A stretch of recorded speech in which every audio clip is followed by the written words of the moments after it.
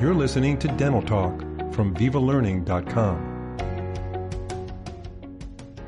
We're talking with Dr. Scott Benjamin about dental lasers, something he knows a great deal about. In previous episodes, he's shared his wisdom with us about implementing lasers into our practice, laser safety and utilization, and the use of lasers in soft and hard tissue procedures. Today, we will be specifically discussing the use of lasers in endodontics. Dr. Benjamin is in private practice in upstate New York. He's the chairman of the ADA Standards Committee Working Group on Dental Lasers, past president of the Academy of Laser Dentistry, and is the technology editor of the Compendium. Scott, it's great to have you back on another Viva Learning podcast. As always, it's a pleasure being here, and I look forward to discussing what I consider one of the most valuable things we can do with a laser with you. Let's just jump right in. What's the role of a laser in endodontics? The role of a laser in endodontics has been discussed for many, many years, and there's an extremely huge amount of misconception. And the first thing is to really discuss what is the role of endodontics. And the role of when we're trying to treat an endodontic situation is to basically completely decontaminate the entire endodontic canal system as a whole, not just the primary, the main canals. And the role of the laser is to help facilitating cleaning out the entire system, just not the canals itself. It becomes an adjunct. Now, there are some people that claim that lasers can be used in a variety of capacities to doing all this, and it had been discussed for years of using a laser to heat up the material inside of the pulp chamber as a way to facilitate the sodium hypochlorite activity. Well, the idea, if we really want to heat up that material, the heat probe that we use for heating up our gutta percha will do it as effectively, if not more effectively, than a laser. So we don't need a laser to do that. Using a laser in turn, with a photoinitiator really doesn't have much role, because we would have to get the photoinitiator, a chemical that would absorb the light energy. And if we have to also remember the basic principles of light. Light travels in a straight line. Right. Light energy itself is not going to clean out an accessory canal. And so when you hear these type of things, it becomes very confusing to the clinician, because none of us have a problem treating a very straight, clean canal, an upper anterior, for example. We don't have any problems at all cleaning out the main canal. But we know that almost every tooth in the mouth today has an accessory canals. And this is an area in the past that is the number one reason for endodontic failures.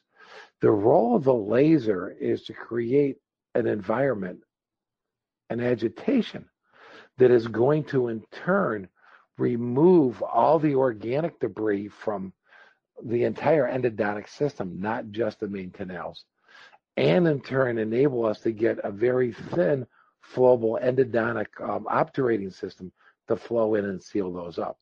So what is the mechanism that enables this disinfection to occur? The mechanism, and the laser is being used, believe it or not, but indirectly to clean the canal. The PIPS technique and the sweeps techniques that are available today are creating a very, very small vapor bubble. And that bubble, as it expands, the pressure is going through the orifice. And as that bubble contracts, it literally is causing a negative pressure and removing the debris from within the canal itself, and more importantly, from inside of the accessory canals. So we can minimize the amount of instrumentation that needs to be done, thus minimizing the weakening of the endodontic, or weakening of the tooth structure by over-instrumentation of the endodontic system. And yet at the same time being able to clean out all of the canal system, the tubules and everything else, and facilitating that. And it's the contraction of that little vapor bubble that's being created.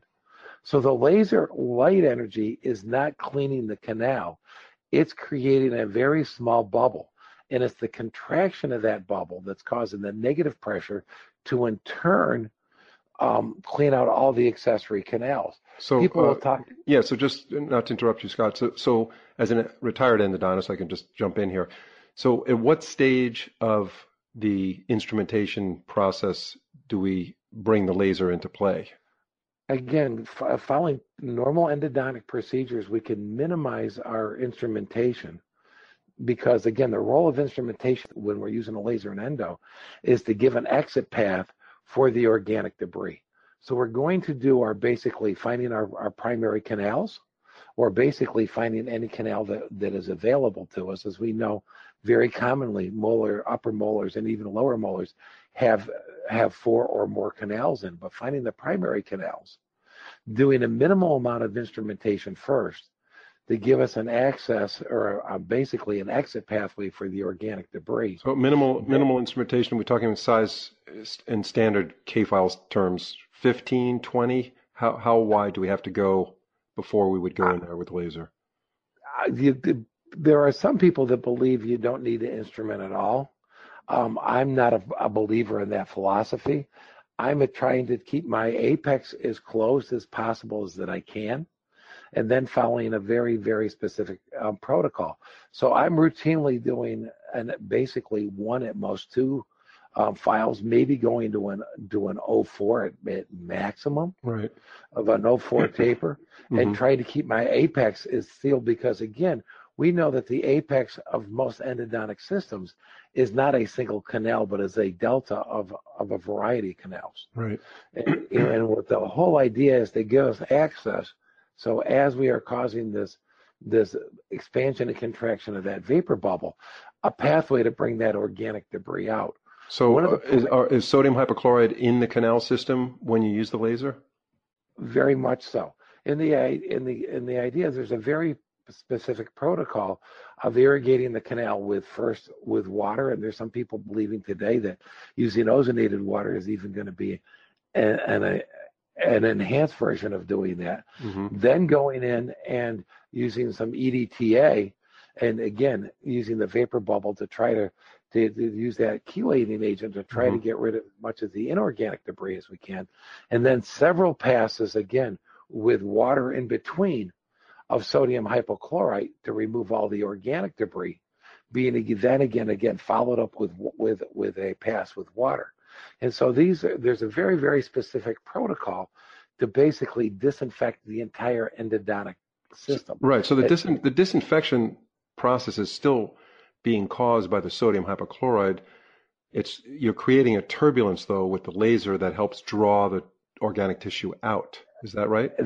That's exactly it. That the disinfection is being caused by the sodium hypochlorite, and the laser is causing a wave motion or a negative positive pressure type of concept to literally give a pathway to remove it, which is one of the reasons that what we are routinely doing is several passes of sodium hypochlorite, evacuating in between those passes of 30 seconds in duration to remove as much of the organic debris that we can, and hopefully all of it. And some studies have shown that with looking at through a scanning electron microscopy, that we have completely, and I don't want to use the word, but we've completely disinfected the entire endodontic system. A safe term to use is virtually disinfected.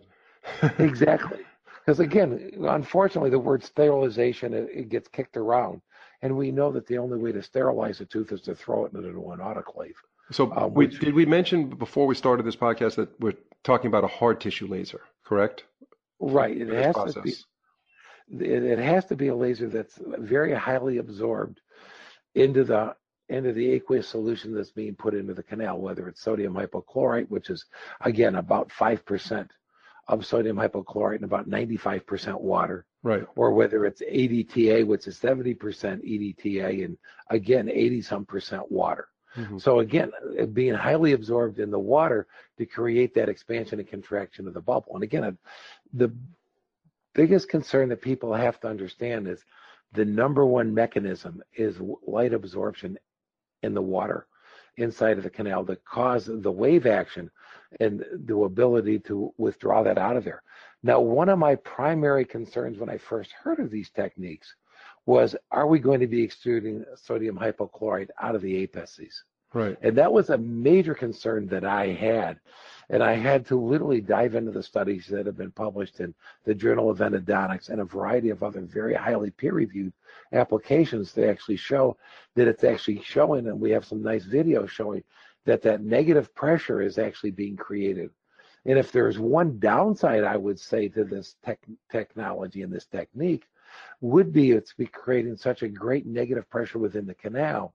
Are we literally bringing debris or infectious material through the apices and into the tooth structures? And that's that was my primary concern. We're not seeing that happen at all, but that was a concern that I really wanted to make sure I have addressed. When I'm looking now at an endodontic obturated system, I'm expecting to see the very thin biocompatible material being expressed out of the terminus, whether it's at the apical end of the tooth, or even as we're seeing very commonly now, along some of the accessory canals that are along the root structure all the way. I'm actually seeing now, expression of the sealant material out of canals that are so fine that I can't even see the canal, or I can't even see the obturating material inside of the tooth itself, but I can see where it's exited the tooth into the periodontal space around the tooth. Mm-hmm. And that I've just found absolutely astronomically beneficial. So what I'm looking for is to seeing that being done, so that I'm making sure that we are sealing up all the terminuses, for all of the accessory canals as well as the main canal, whatever they may be. That is a very primary concern that I have, is we want to make sure that we're completely disinfecting, as you said, virtually disinfecting the system, and in turn sealing it up so that the bacteria and other microorganisms cannot get into this area where where it's been contaminated in the past. So, but sealing it up, we're talking about the obturation part. How does the laser, the hard tissue laser, other than draw the organic tissue out of the lateral canals, how does that affect the actual obturation? Well, the idea, if there's still debris in these accessory canals, as you go to obturate it, the debris is still going to be remaining there. And the whole idea is making sure that we get, again, as much, if not all, of the debris and microorganisms out of all the canal systems that we can, where we cannot get conventional instrumentation into. Because as we know, we never get instrumentation into all the accessory canals that exist in the true endodontic system. Right. So in your practice as a general practitioner, you started doing more molar root canal since you've had the laser system? Yeah. And my belief is that if I can access the primary canals, I'm going to be able to completely disinfect that system, no matter of the shape or the contour of the root canal system. Because what is doing the cleaning is not the instrumentation, it's the wave action that is being created by the PIPS technique of the laser. Mm-hmm. That is what's truly cleaning the canal, and the role of the instrumentation is to give us a pathway to get out of there. Right. And so I'm now routinely, if I cannot get into the primary canals that I would expect to be there, that's when I want to refer these cases out to my specialist. And I'm dealing with some very, very good qualified specialists in my area. I'm very, I shouldn't say my area, 50 miles away. But well, I'm very grateful in your case, because you practice in such a remote area, I could totally understand you trying to tackle these tough molars, even though many GPs don't. And my failure rate has been basically non-existent, which is surprising since I've started this technique, which is really enhanced my practice tremendously. The failures that I'm seeing, unfortunately, are failures of misdiagnosis. Because after doing this technique, what we're actually finding is where there are root fractures that I did not pick up on the radiograph preoperatively, I'm now able to see immediately postoperatively, knowing that case is going to fail. Mm-hmm. And telling the patient that, okay, we've been able to clean the system out, but due to that fracture, I'm expecting an extremely poor outcome, and the chances of losing this tooth are extremely high for that reason. Yeah, even in my grad endo program, many years ago, it was stressed that it's the disinfection instrumentation part that is so critical. Obturation is obviously important. There's no question about it. You want to seal everything up, but it's that initial locating the canals, instrumentation, disinfection, and that whole cycle of shaping the canal is the critical part. It's what you take out. And what's exactly? Yeah. If we don't completely remove all the organic biological material in the pulp, you're setting yourself up for failure, for sure. and that's it. And again, my biggest concern I have in my practice today is I'm now looking at the endo I did for the first 30 years of my practice where I did not use a laser and very rarely saw an accessory canal. Mm-hmm. And today I'm seeing it routinely, literally in over 80% of my patients. And so it's giving me lack of confidence in my past history or my past treatments. Mm-hmm. And again, that gives me a very uncomfortable feeling. So are there special considerations for the obturation technique once the laser process is done? Because we are cleaning out these extremely fine accessory canals, we need to have an obturating system that is also very thin, that allows the appropriate flowing into all these accessory canals. And then the role of the gutta percha is now more of a plunger technique to literally drive the sealant out into all these very small tortuous canals that we know we can't get the gutta percha into. Right. So I look at the role of the gutta percha today rather than as the filling of the canal. The role of the gutta percha in my mind is to literally drive the sealant out to seal up all these accessory canals that we have now appropriately disinfected, and to keep the organic material from re-entering them and the bacteria from re-entering them in the future. So when you use the laser during this disinfection process to draw the organic material out, we have the sodium hypochlorite in the canal system. But when you're finished and you're ready for obturation, obviously you want to dry the canal system. So we get all the irrigant out, the chelating agent's gone, the sodium hypochlorite is out. Do you go back in the laser once you've dried the canal system and you use the laser dry just to see if you can pull more fluid out and then dry again?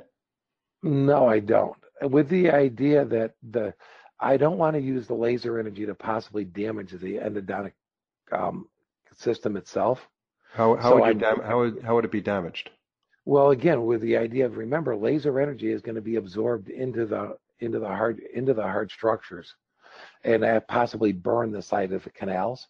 Mm-hmm. So we don't really need to go back in at that point. I'm drying it with gutta percha points, and I'm actually using an obturation system that has a little bit of hydrophilicity to it, very specifically for that reason. Well, you said you're drying with gutta percha points. You mean you're drying with drying points? With absorbent point. Right. Sorry about that. I'm drying the canal with my paper points mm-hmm. as much as I can, knowing that am I going to be able to dry the accessory canals to completion, and the answer is no, which is why using an obturating system that facilitates some hydrophilicity to it becomes important. With the idea that these lateral canals are so fine that I know that I'm never going to be able to get anything in there to dry them all. So I'm using an endo evacuation system as well as the paper points between each one of the end and each one of the cycles of the various medicaments, whether it's just ozonated water, EDTA, sodium hypochlorite. Between each one of those passes, and again, there is a very specific protocol that we use to make sure that we clean out the canal system as much as we can, and then drying it as much as reasonably possible, knowing that we're never going to get it completely, for lack of a better term, bone dry. Mm-hmm. And curiosity, how many endodontists do you think are using hard tissue lasers in their practice? It seems to be growing by the number. There has been some publications in the Journal of Endodontics, and actually the AAE has actually come out with a position paper that they believe that this is actually a very good adjunctive system to conventional root plane or conventional endodontic procedures. And so that's the whole idea, is let's not throw out the techniques we've been using in the past because we're using a laser. Let's enhance them with laser utilization. Yeah, I mean, the take home here is that most dentists probably thought that it was the laser light that was doing the work. I mean, it is through creating the negative pressure and the bubble that you talked about, but it was assumed that the laser energy itself was doing the disinfection. But here it's actually creating a mechanical environment that's doing the pulling and circulating the sodium hypochlorite. Exactly. That is exactly the best way to describe it.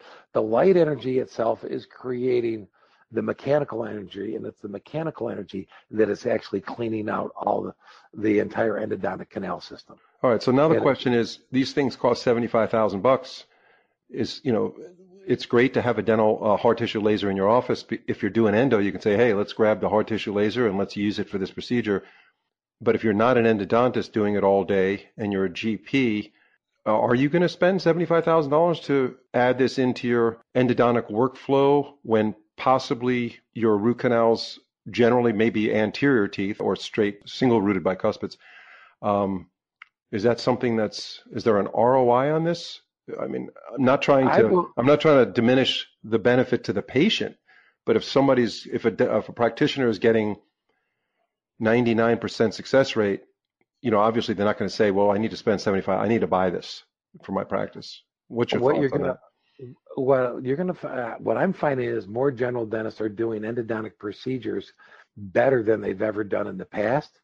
And they're doing more involved cases that in the past they may have considered referring out. Why is that? Knowing that because of the confidence they have when they've done the simple procedures of how they're cleaning out the system, that now they're more, again, going back to the idea, they've gained the confidence to tackle more involved procedures that in the past they may have referred out. And when you consider the cost to the patient of a molar endodontic treatment today being well over $1,000, right, it doesn't take a lot of those type of procedures to pay off a device that costs somewhere in that range. And again, I'm routinely doing my molar endo, and now in a single appointment, so I've redo all my endo in a single appointment because of the confidence level that I have, that I've appropriately have cleaned out the system with the laser protocols that I'm using.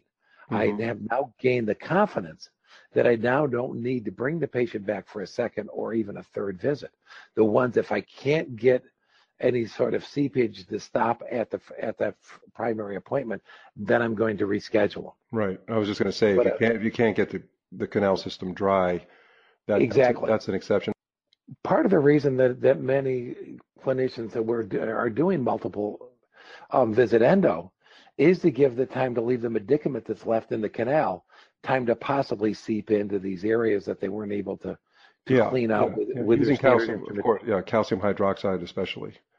And so with the fact that we have confidence, or again, people that are doing these techniques have gained the confidence that they're completely disinfecting the entire endo system, there is no reason for bringing the patient back because they've decontaminated completely at that appointment.